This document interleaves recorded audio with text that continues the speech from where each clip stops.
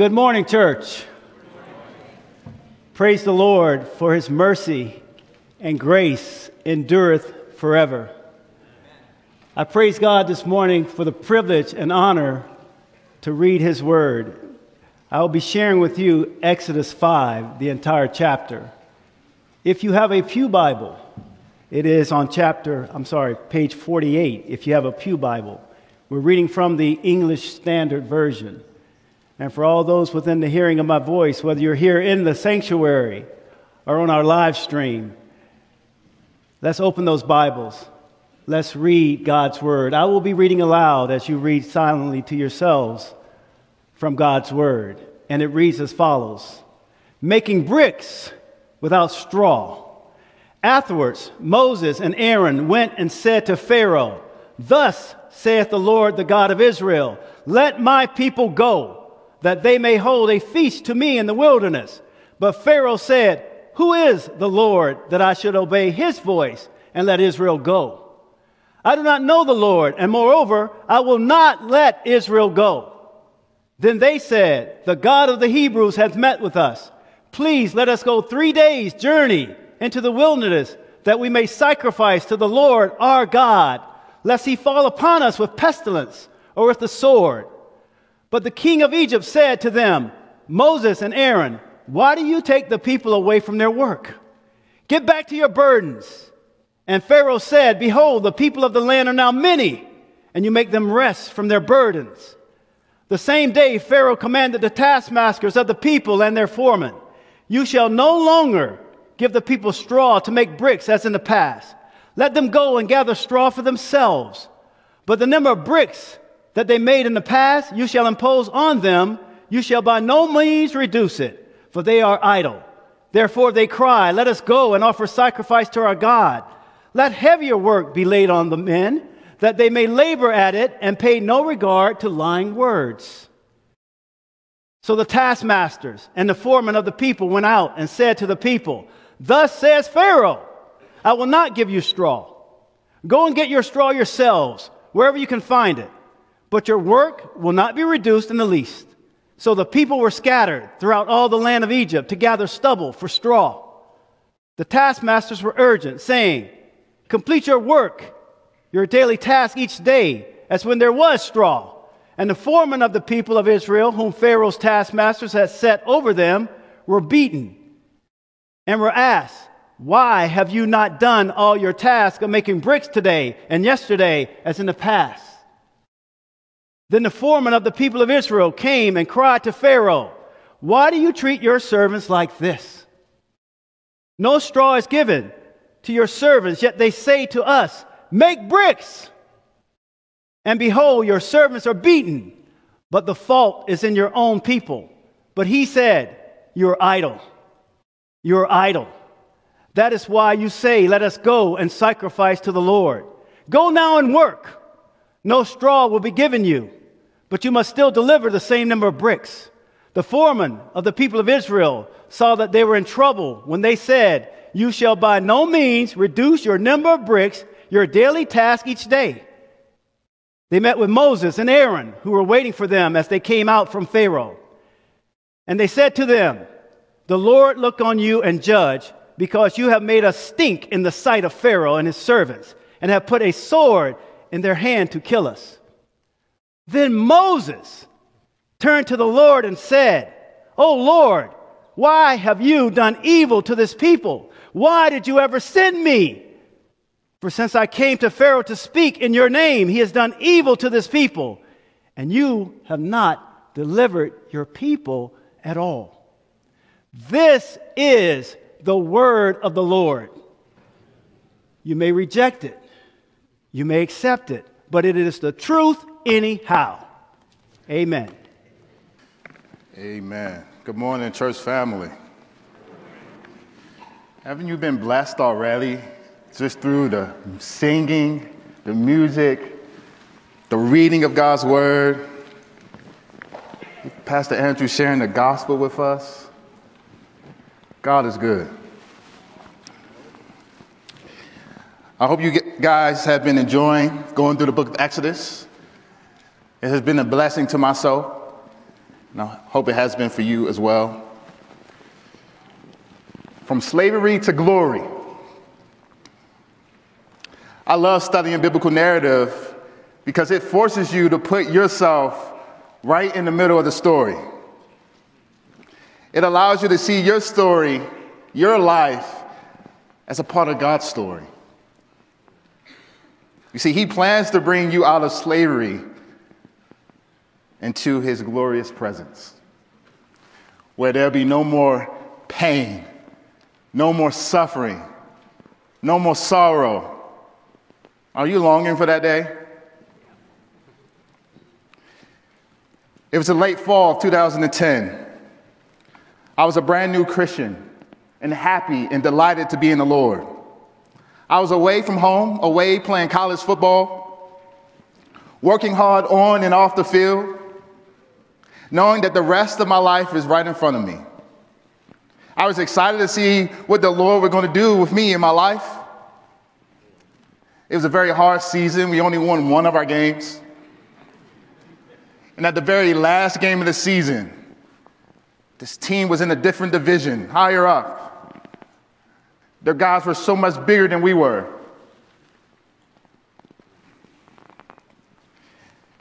To my dismay, something happened that I didn't see coming.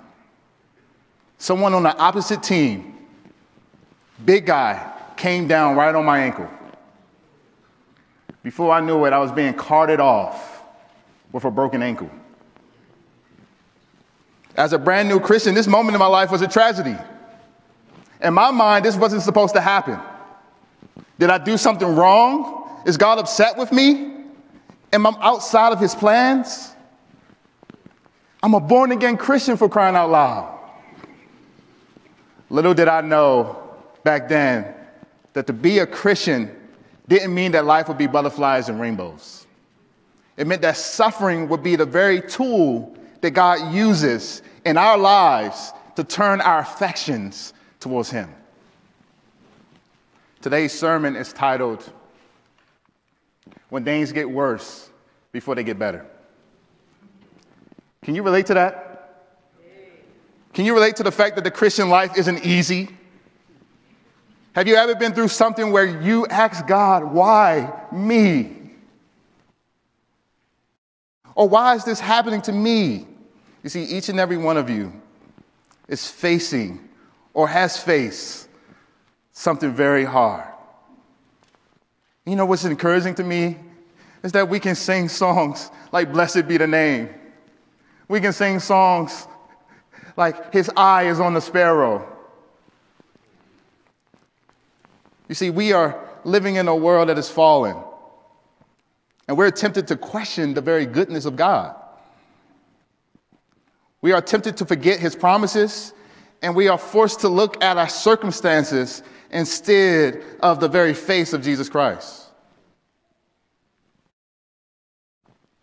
See, just like Moses and the Israelites, God's chosen people, his firstborn son, who will you turn to? And what voice will you obey? Lesson number 1, to know the Lord is to obey his voice even when it's costly. You see, at the beginning of chapter 5, you have Moses and Aaron obeying the Lord by going to the most powerful man in the world. See, this is their very first encounter with Pharaoh, and it's a very costly one. Pharaoh had the very power to just take these guys out. But notice where Moses and Aaron received their boldness. You see, they didn't go to Pharaoh relying upon their own words, their own ability, their own gifts, their own talents. But they relied upon the very power and word of God, the great I am. It is his voice that they are listening to and then obeying. See, Moses and Aaron are standing on the promises that God will be with them, that he gave them back in chapter 3, verse 12. Or the promise that God will be with their mouths and give them the words to speak back in chapter 4. You see, one thing that is clear is that these men are not dependent upon the very presence and power themselves, but in the very presence and power of God. To be an ambassador, you will have to rely upon the one who is sending you to carry out his mission. Listen to what they say. They said, thus says the Lord, the God of Israel, let my people go, that they may hold a feast to me in the wilderness. See, guys, this is the Lord's mission, to receive his people back to himself. Notice how Pharaoh responds. Who is the Lord, that I shall obey his voice and let Israel go? I do not know the Lord, and moreover, I will not let Israel go. You see, Pharaoh, of course, knew many Egyptian gods, but he did not know Yahweh, because the Lord has not made himself known yet. You see, Pharaoh's unwillingness to obey the voice of the Lord reveals that he didn't rely upon anything or anyone but himself. See, Moses, however, makes it clear that the God of the Hebrews, he has met with us. He has made himself known to us. See, God is declaring to Pharaoh that the people that you think you own, they actually belong to me. See, God desires freedom for his people for two reasons. So that his people can know him and be known by him. See, this is the life that God planned for us throughout all creation. My question for you this morning is, do you know the Lord? Do you know him? Does the Lord know you? If you're saying, sure, I know God because I have a lot of knowledge about who he is, that's great. But have you experienced him? We just sung a song. Have you experienced the man of sorrows that came and lived a perfect life for you and then died a horrible death that you deserve because of your sin? That through faith in him, you can have eternal life. Have you experienced that? Have you experienced that love, true love, that all of your sins can be forgiven? His resurrected power living inside of you, empowering you to carry out his will, to be an ambassador. You see, it's through faith that we can know and experience God daily. Does God know you? Has God experienced you? Through true worship of him, by living a life of faith in him, doing what he commands. You see, when was the last time you told someone, hey, this is what God says in this word? He says that he loves you so much that he sent his son for you. So that believing in him, you shall not perish, but have eternal life. You see, it's right here in his word. It's proof he loves you. You see, Moses will find out that obeying the voice of the Lord is costly. The same reliance he had to approach Pharaoh boldly would be the same reliance Israel would need in their suffering. See, Pharaoh refused to listen to Moses and Aaron. He saw this whole situation as a distraction. He asked Moses and Aaron, why do you take my people away from their work? Get back to your burdens. He then decides to make life harder for them. He tells them, you're not going anywhere. You work for me. Get back to work. Go make bricks. And by the way, I'm not giving you straw. And oh yeah, by the way, make sure you produce the same quota of bricks as when I supplied you with the straw. Things are getting worse before they get better. He says, you must not be working hard enough, huh? You think you have so much time on your hands that you can just go off and worship this unknown God? See, Pharaoh told his people to ignore their lies. These people are lazy. They're idle. See, this is an awful situation. You see, not only are the people slaves in bondage to a cruel, evil man, they had to search for their own straw. And if they didn't produce the same quota of bricks, they were beaten. See, things were getting worse for the people of God. You see, the question that the text forces us to wrestle with is why? See, didn't God promise to rescue his people out of bondage? Now, why do things seem like they're going backwards instead of forward? Why is there an added burden? Shouldn't the burden be lifted? See, maybe you're asking the same question about your suffering, about your life. I thought being a Christian meant that God would bless me with prosperity. At least that's what the guys say on TV, right? That God is going to give you good health and a fat wallet. Guys, this is a lie from the enemy. See, Christianity on this side of heaven is not guaranteed victory over every struggle that we have. In fact, this is what Jesus said to his disciples. I have said these things to you that in me you may have peace. Because in the world you will have tribulation. But take heart. I have overcome the world. You see, Christianity is a guaranteed struggle. But guess what? The suffering is not meaningless. Our suffering allows us to depend upon God in ways we wouldn't have without it. See, this is what God is up to in our suffering. He is eliminating our sin and increasing our holiness. Suffering is a means for our sanctification. See, this truth can only be understood by looking at the cross. This is what makes Christianity so costly. You see, on the cross, we said that it's through suffering that God eliminates sin and produces holiness. The same is true for our lives. We are called to endure the suffering in order to experience resurrection and glory. You see, on the cross, Jesus was the one who knew no sin. He became sin so that we can become the righteousness of God. Jesus suffered to make us holy. You see, the suffering we experience in our Christian lives are not glitches in the system. They are part of the system so we can know God and be known by him. To experience him through the suffering and to deepen our love for him and for his people. You see, if you're in the midst of turmoil, let me encourage you. You didn't fall off the path of God. Your suffering is the path of God. See, the Bible is very honest with us that in this life we will have trouble. We will experience some form of suffering.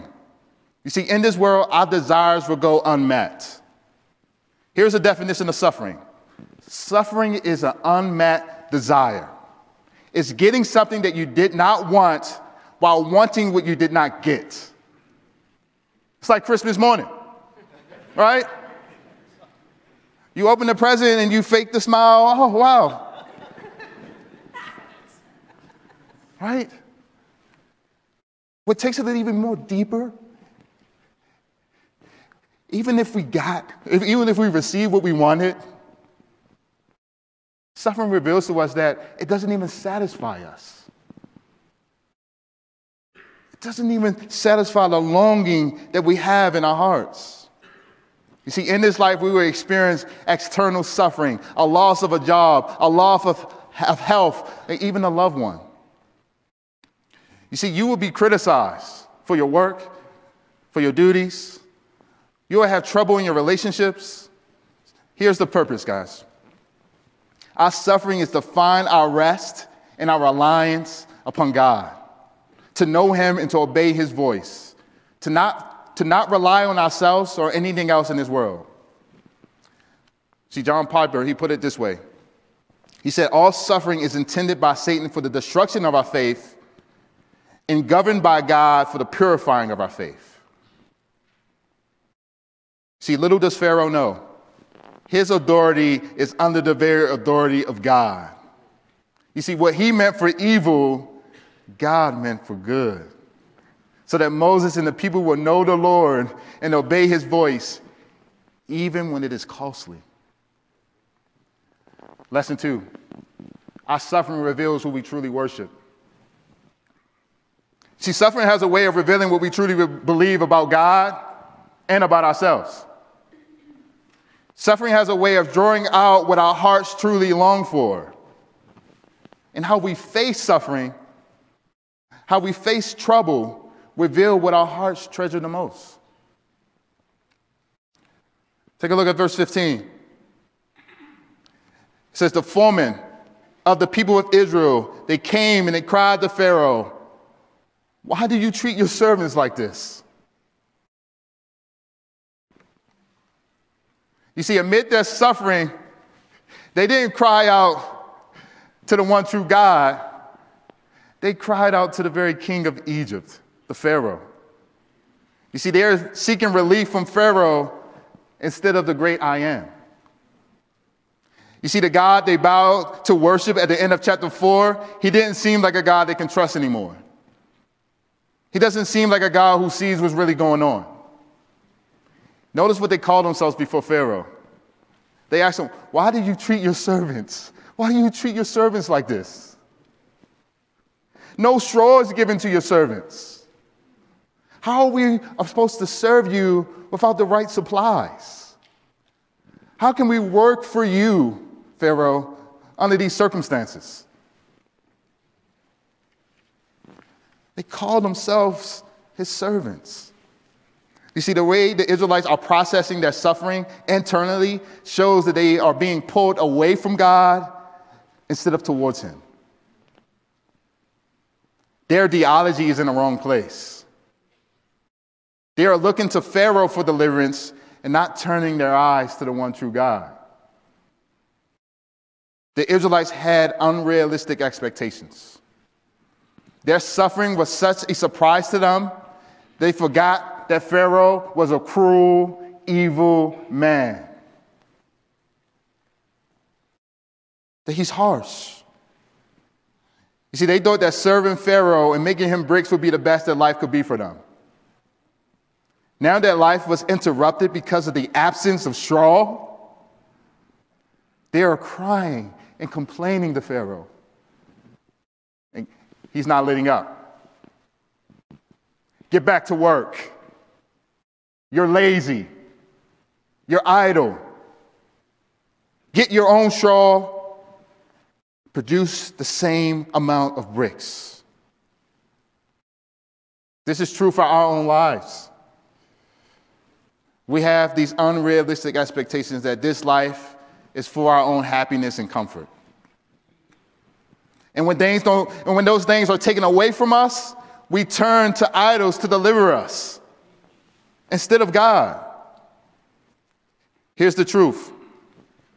We live in a fallen world, and sometimes that world decides to fall right on top of us, doesn't it? We live in a world with sinful people that afflict us. We also make bad decisions that cause our own suffering. And sometimes we suffer for doing the right thing. But guess what? God uses it all for our good and for his glory. Christian, God has not forgotten about you or has turned his back away from you. He is not punishing you for your sin. This is all true because of the cross. Church, who will we turn to in our suffering is who we truly worship. You see, our trials, our troubles, they are like a mirror where we get to look within our own hearts. We get to see what is seated on the very throne of our hearts. You see, in our suffering, God has provided something far better than an escape. He has given us a front row seat to see what's going on in our hearts. What is your suffering revealing this morning? Do you worship comfort or success? Who is the Pharaoh in your life? Who are you seeking to please? Whose approval are you desperately working towards not losing? You see, when you fail, who do you fear? The answers to these questions reveal who we truly worship. Maybe you are the Pharaoh in the story. You have set yourself in the place of God. You're making life miserable for the people around you. Maybe it's your family. Maybe it's your coworkers, your employees. You see, are you inflicting suffering on others to feed your own ego and pride? I pray that you will soften your heart, that you will know the Lord and obey his voice and let his people go.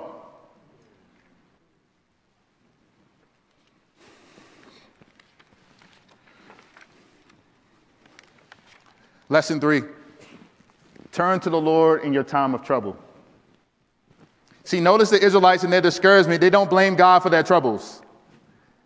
They actually blame Moses and Aaron. Moses, you have made us stink in the eyes of Pharaoh. In other words, you have provoked him to not like us anymore. See, the Israelites were more concerned with how Pharaoh viewed them than they cared about the Lord's under-shepherd, Moses. Things are not looking too pretty for Moses either. In his mind, the thing God called him to do, he failed at it. See, Moses didn't expect the people to turn on him. I don't know about you guys, but I'm grateful that God doesn't reveal every little detail of my life. I wouldn't be able to handle it. But there is one promise that I think we all can handle. It's this: I will be with you always, even to the end of the age. Does that bring you comfort this morning? We can learn a lot about Moses and how he responds to his suffering. Moses turns to the Lord. He says, "Oh Lord, why have you done evil to this people? Why did you ever send me?" You see, in his suffering, in his grief, he turns to the Lord in biblical complaint or lament. He is turning to God in honesty rather than in anger or resentment. He doesn't respond the way that Job's wife recommended, to curse God and die. He responds with a complaint. See, here's the difference. Complaining about God draws us away from him. Complaining to God draws us towards him. Biblical lament is being honest with God about the brokenness of life. Did you know it's okay to voice your struggles to God, to lament? Your doubts, your weaknesses, your hurts, your pain, your sin. See, brothers and sisters, we are in a great battle called life. And it's okay to acknowledge to God that you are not okay.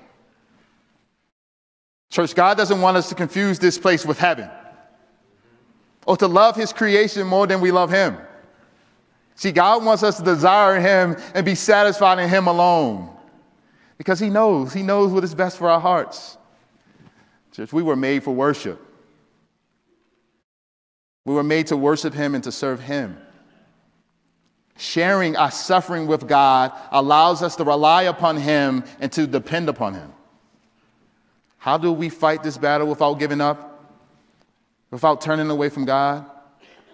By remembering that this light and this momentary affliction is preparing for you to see your Savior face to face in glory.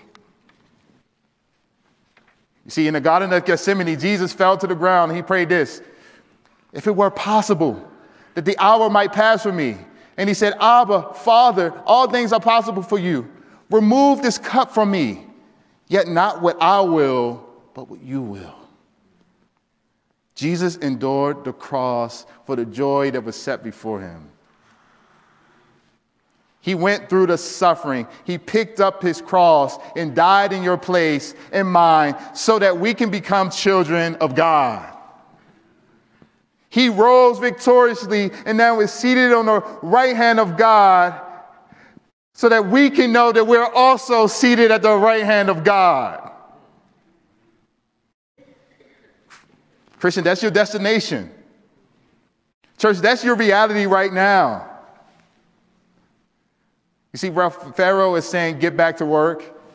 This is what our Savior is saying in Matthew 11, verse 28. He's saying, "Come to me, all who are labor and heavy laden, and I will give you rest. to take my yoke upon you and to learn from me, for I am gentle and lowly in heart. And you will find rest for your souls. For my yoke is easy and my burden is light.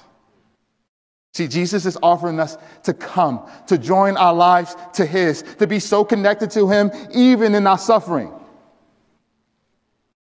even in our heavy labor, to confess that we are tired. We're hurting. We need you. Jesus is saying, being yoked to me is a burden, but it's a light burden. Because he's the one doing the work. See, Christian, the one that you are connected to is so much stronger than you. His yoke of bondage is actually freedom. He is sharing his love with us, his gentleness, and he's leading us home to glory, the very rest that our souls long for. Just know when things get worse before they get better, you have a God that will keep you from stumbling and who's going to present you blameless before his presence of his glory. It says, with great joy. It is God's joy to keep you. Do you believe that? I pray you do. Let's pray. Father God, you love your people. You know what's going on in their lives.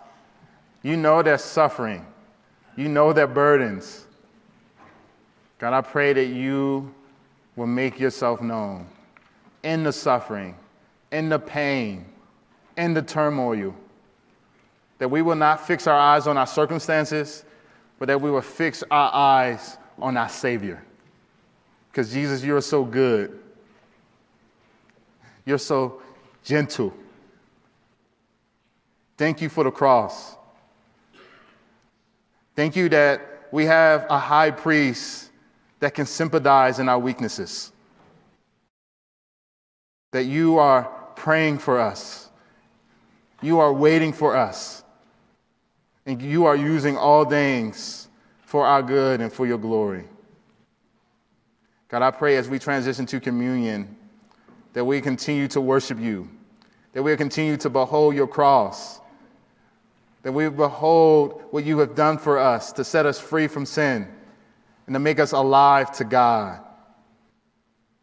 Thank you for your resurrection, Jesus. Your resurrection is our hope, that there is life after death, that our suffering is not meaningless. God, help us to turn our eyes upon you. And I pray all this in Jesus' name. Amen.